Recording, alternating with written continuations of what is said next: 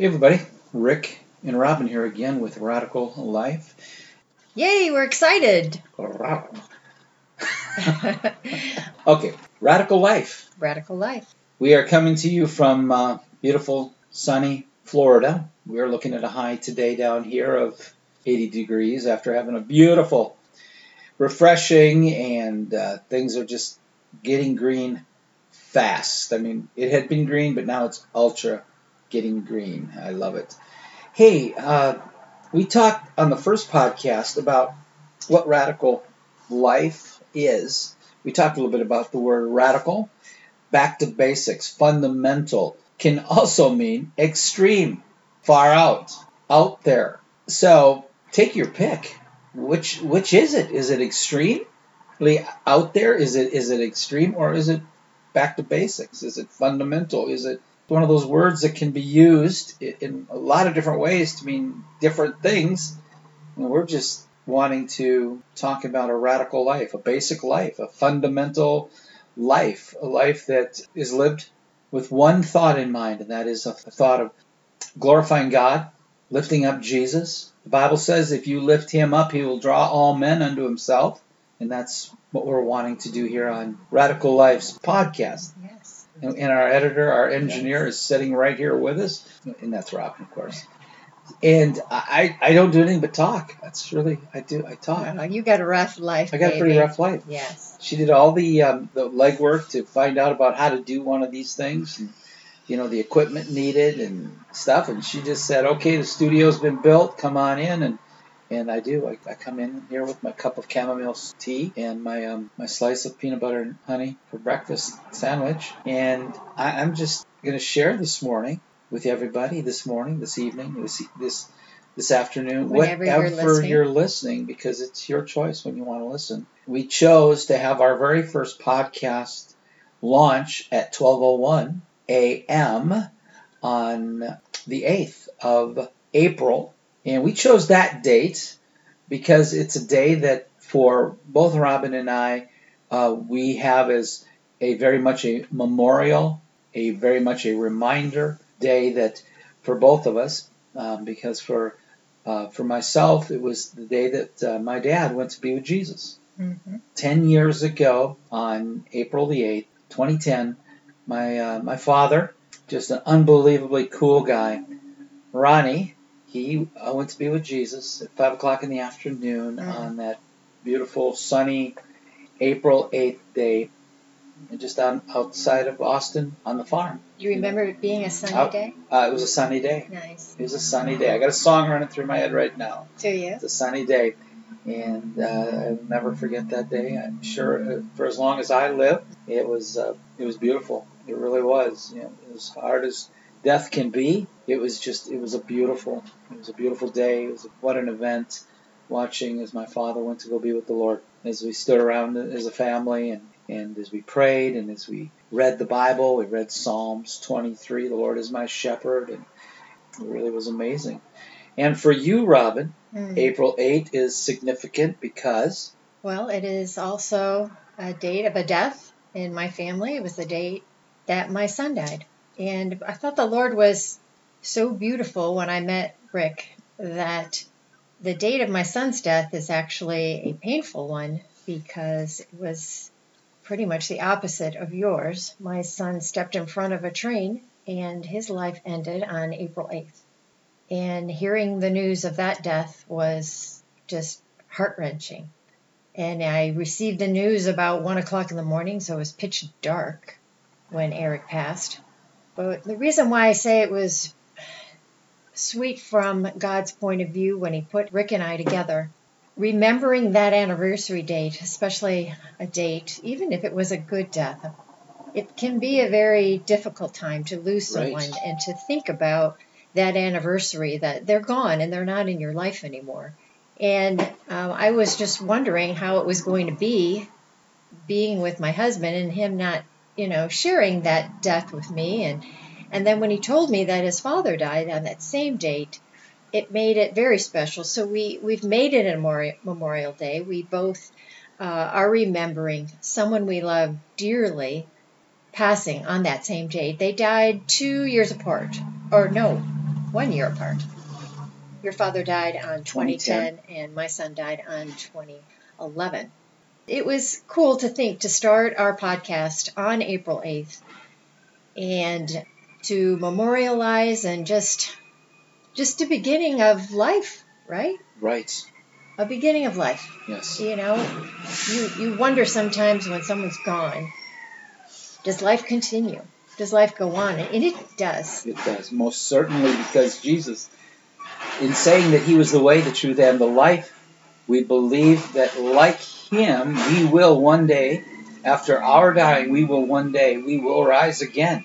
We will be alive like him forever. Nice. Eternal life with him. Yes. With everything that's going on right now on Earth, there's just so many varied thoughts, but there's definitely a common fear that kind of weaves its way through the 7 billion people on the planet. And it's because of the talk of death. Mm. And the fear of death. The fear of death, the talk of death, you can't go anywhere, you can't turn on anything, you can't pick up anything and read something without it being headlined COVID-19, Corona. You just can't get away from it right now. I mean, I haven't seen a billboard yet, but I'm sure they're out there. But, you know, the tragedy isn't that people are dying. The tragedy isn't that people are going to die. The tragedy is to die without Jesus. Mm. That is the tragedy. Mm-hmm. If you die without Jesus, that is ultimate tragedy right there.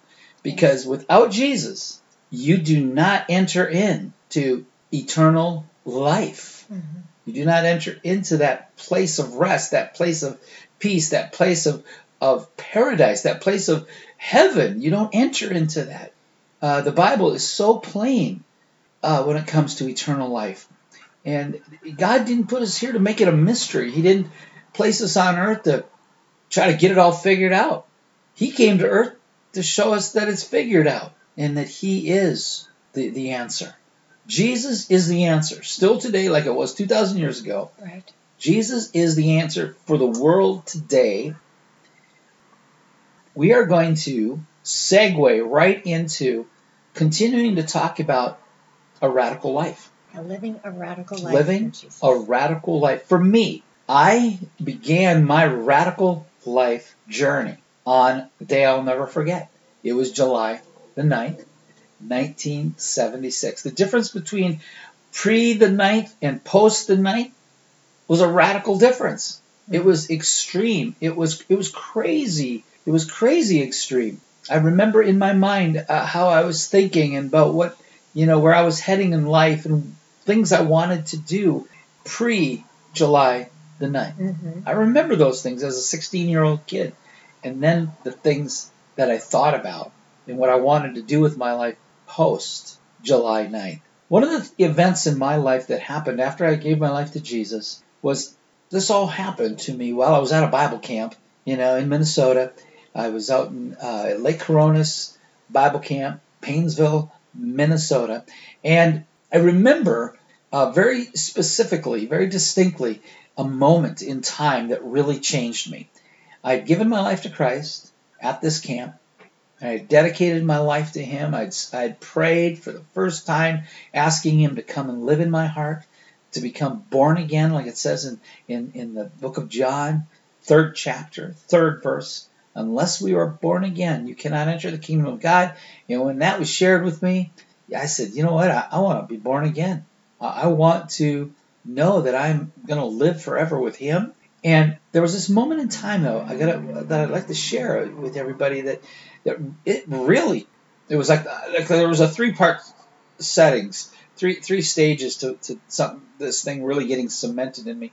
The first event was I was on the school bus on my way back from this Bible camp, and it was packed. It was a full house. It was a full bus, and we were going back to hometown from the Bible camp, and a young gal that I was sitting with, same age as me, classmate, she also gave her life to Christ at the camp that week, and we just began to share with each other what had happened to us.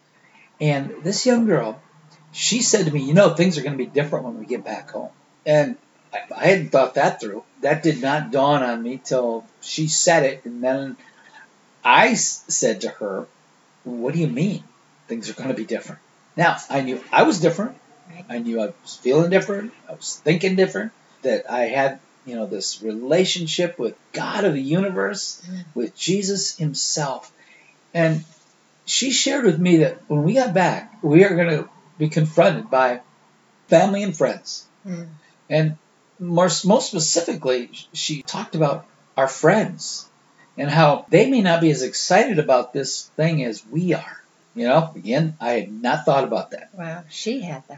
She had, and as she started sharing that with me, the conclusion to our talk was she looks at me and says, Rick, we need to pray. And, I had one of those duh moments. Wow. Yeah, we need to pray. She said, no, we need to pray right now. So here it is. This really cemented in me. Am I going to, on that bus, full of all these kids who had been at a camp with us, so it wasn't no shock what we'd all heard, but what we were about to do was a little bit shocking, at least to me. Even in front of a bunch of believers. Even in front of a bunch of young kids, believers, yeah. On a bus, it wasn't quiet. It was everybody was, having a good time. It was just a lot of young people, and having fun.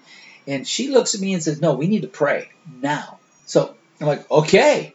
So I just figured, fold your hands, bow your head, close your eyes, prayer. No. This gal stood up in our seat. Wow, radical. And I don't know how she did this, but she stood up and then went right down to her knees. Right there in that seat. She went right to her knees, and I went, and I'm going to do what? Well, I did the same thing. Nice. Right to my knees. There we are, on our knees, praying. And we began to pray for our friends. We began to pray that we would have strength. Did other kids do it too? No. I'm just telling you right now, as far as I know, it was just us two. Okay. Again, I did kneel, but my hands were folded, my eyes were closed, my head was bowed, but I was on my knees on a bus praying for my friends that I was going to see when I got back home. Wow. So, kind of like step number one. Right. Cement. I mean, it just locked something inside of me. Then the next thing that happened was when I got off the bus, I took another ride. I took the bus ride from the camp to the church. It was a couple-hour bus ride. Yes. And lots, again, prayer, sharing with each other, just really kept us in the moment of what had happened there at the camp. Got out of the bus, and I'll never forget, my mom pulls up in the car. Mm-hmm. There's me and my two sisters, and we're getting in the car, and, I'm saying goodbye to my friends, that had been at camp with all week long. And I get in the car, and I don't, in my mind, as I remember back on this setting, I feel like whether it was just standing outside the car or it was when we hopped in the car, my mom at some certain point said, well, Ricky, how's camp? And I think she was just, maybe braced for more of typical, response you'd get from a 16-year-old kid. It was all right, or fine. Or, get off my back or whatever, Your previous attitude. Yeah, kind of my previous pre-Jesus, attitude. And that's not at all how I responded. I said it was fantastic. It was great. It was a great week. I mean, it was probably the opposite of what she was expecting, but I just began to share with her. Of course, with my sister sitting right there in the car, and we began to make our way, from there back to the farm. Right. About a 5-mile journey. And again, it had me at a place where I knew I had to share this thing. I had to share what had happened to me. To your mom. To my mom. Yeah. Right there with my sisters listening. Right. To share with them about how Jesus had come into my heart. I'd asked him in, and about just how I just knew in my heart that I was on my way to heaven. Mm-hmm. That my destination, my eternal destination, had been locked. And it was an amazing moment in time there again that kind of sealed something in me. I was confessing. I was witnessing. Right. I was, I'm not sure what the exact word is, but I was saying it with my lips, what had gone on in my heart and in my mind. And it just really made a difference. We got to the house. I remember one of the sets of my grandparents were there. We, just continued to talk about our week. And then the knock at the door. Now, this is the ride that was like the third part. This was the third thing that happened, and this is all happening within a matter of hours, in an afternoon there in mid-July 1976, which, by the way, I've come to look back at the year 1976 is what I call the spirit of 76. Oh, yeah. For me, a lot of spiritual things happened Yes. in 1976 as a 16-year-old. And that knock at the door was neighbor friend. One of my neighbor friends I went to school with, he was knocking on the door to see what I was doing because he knew I'd been gone all week. And he said, "Come on, man, let's go to town." And I went outside, walked over to his car with him. I said, "Hey, yeah, I'll go to town with you. But I just need you to know that things have changed a little bit for me." And he goes, "Oh, man." He opens up the trunk of his car, right there in my mom and dad's yard. He opens up the trunk and goes to the trunk, and he looks inside and goes, look what I got. He says, "I got a case of beer. Let's go to town." I said, "Oh, man." I said, "I tell you what, I'll go to town with you, but I'm not going to be drinking. I'm just not going to drink anymore. It's just not going to be a part of my new life." And he looked at me, and for the first time in my life, I heard these words. He says, "You got to be kidding. You became a Jesus freak, didn't you? You're Holy Joe. Uh-oh. Oh, man. You're a Bible banger now. Oh, no. They got to you, didn't they?" I'm like, "Whoa, I have no idea what in the world you just, wow. I have never heard these words before." Right. Never heard anybody called these words, never been called these words, obviously, before, because I'd never been. It's a form of persecution. Well, I'll tell you what. It sealed something in me again. It locked something inside my heart and in my mind.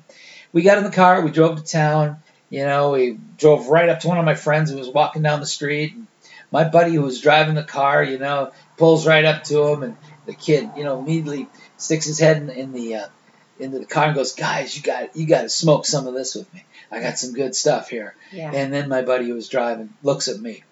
Then he looks back over at our other friend who was offering the marijuana. And my friend says, "Mo's going to be a priest." And I'm just like, "You got to be kidding. I wasn't even Catholic. And here I am already being told I'm going to be a priest."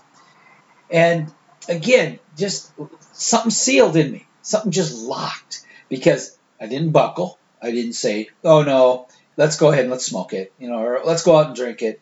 Let's go out and do it. There was an immediate decision that had to be made. And it was easy. For me, it was an easy decision to make because I'd had this fresh encounter with God. This moment in time where I asked Jesus into my heart. And then I've come back and I'm called a Jesus freak, a Holy Joe, a Bible banger. I'm encouraged by a friend that we need to pray. And here I am within hours. This all happened in one day. One afternoon. Wow. One afternoon, probably within 4-hour period from the time we got on the bus, we prayed. I got home, right. Shared with my mom, my grandparents. My friend picks me up. We're in town. I mean, it was a series of people we talked to in town. It wasn't like one or two. It was a series of people that we talked to, we ran into. And it was just such a life-changing afternoon for me. Things like, again, it just really sealed in me. Probably how, who I was going to be, how I was going to be. It was a test, too. Maybe, but I just know that it was sealing. It was like a concrete. It's set. Living a radical life for Jesus is taking that courageous step to identify yourself with Him. And that's what you did. That's what I did. Without being taught, without being told, without, without any coaching. Mm-hmm. It's what happened in my heart. It's what I saw with my mind and my eyes. It's what I felt things, from my friends. It just was so obvious. They weren't going the right way. And I knew I was. And when they would say things to me like, "How come you're not going to do this? What's wrong with you?" Right away, my mind would go, "What's wrong with me? What's wrong with you? Right. You guys, I've made a good decision here. Yeah. This is smart. We're not supposed to be drinking. We're not supposed to be smoking these drugs. We're not supposed to, be lying to our parents. We're not supposed to be cheating on our tests. We're not supposed to. Guys, what's wrong with me should be the other way. I should be saying, guys, something's wrong with you. You know, you need to come to know Jesus. You need a change in your life. You know, for me, the radical life was set very, very, very quickly. And then the next couple years, my last 2 years of high school, go on and on with the stories of things that happened in that course of, really it was less than 2 years. It was my junior, senior year that I was, I got this beautiful opportunity to share Jesus with so many of my family, my friends, my teachers, coaches. We just so many of us. There was so many, you know, and we were a part really of something that was going on in the world that was very large, you know, a movement, a Jesus movement, very much a radical thing, a revival that was sweeping across our country. We were a part of that. And the music that we began to listen to, the events that we would go to. I remember as a senior, in my senior year, not going to the senior prom.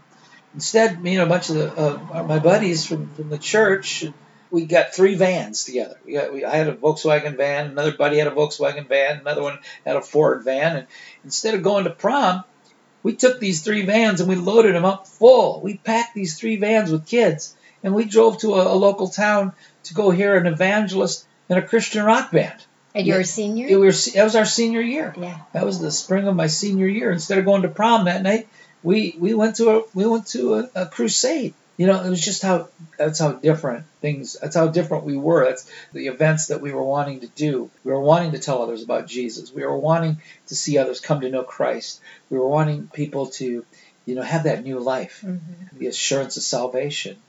And we just began to share that with the young people, our friends. And it was just an amazing thing to watch how many came to know Jesus during those years before I went away to college, which is a story for another time. Yeah. This is what God did in my life back in that summer of 76. Was He sealed in me in that afternoon in mid-July. He sealed in me that I was going to follow Him, that I needed to take it seriously. As a young man, I needed to take it seriously. I was called to prayer by a friend. I was called to witness because I was asked the questions by my parents. And I was called to reach out to those around me, those in my school, by just simply, you know, living my life the way it's supposed to be lived. It was a new life. It wasn't going back and taking up the old ways. It was putting on the new ways. Right. That's what happened to me back there. And so for to end this anyway, it would probably just be by saying Rick Moe, A Radical Life.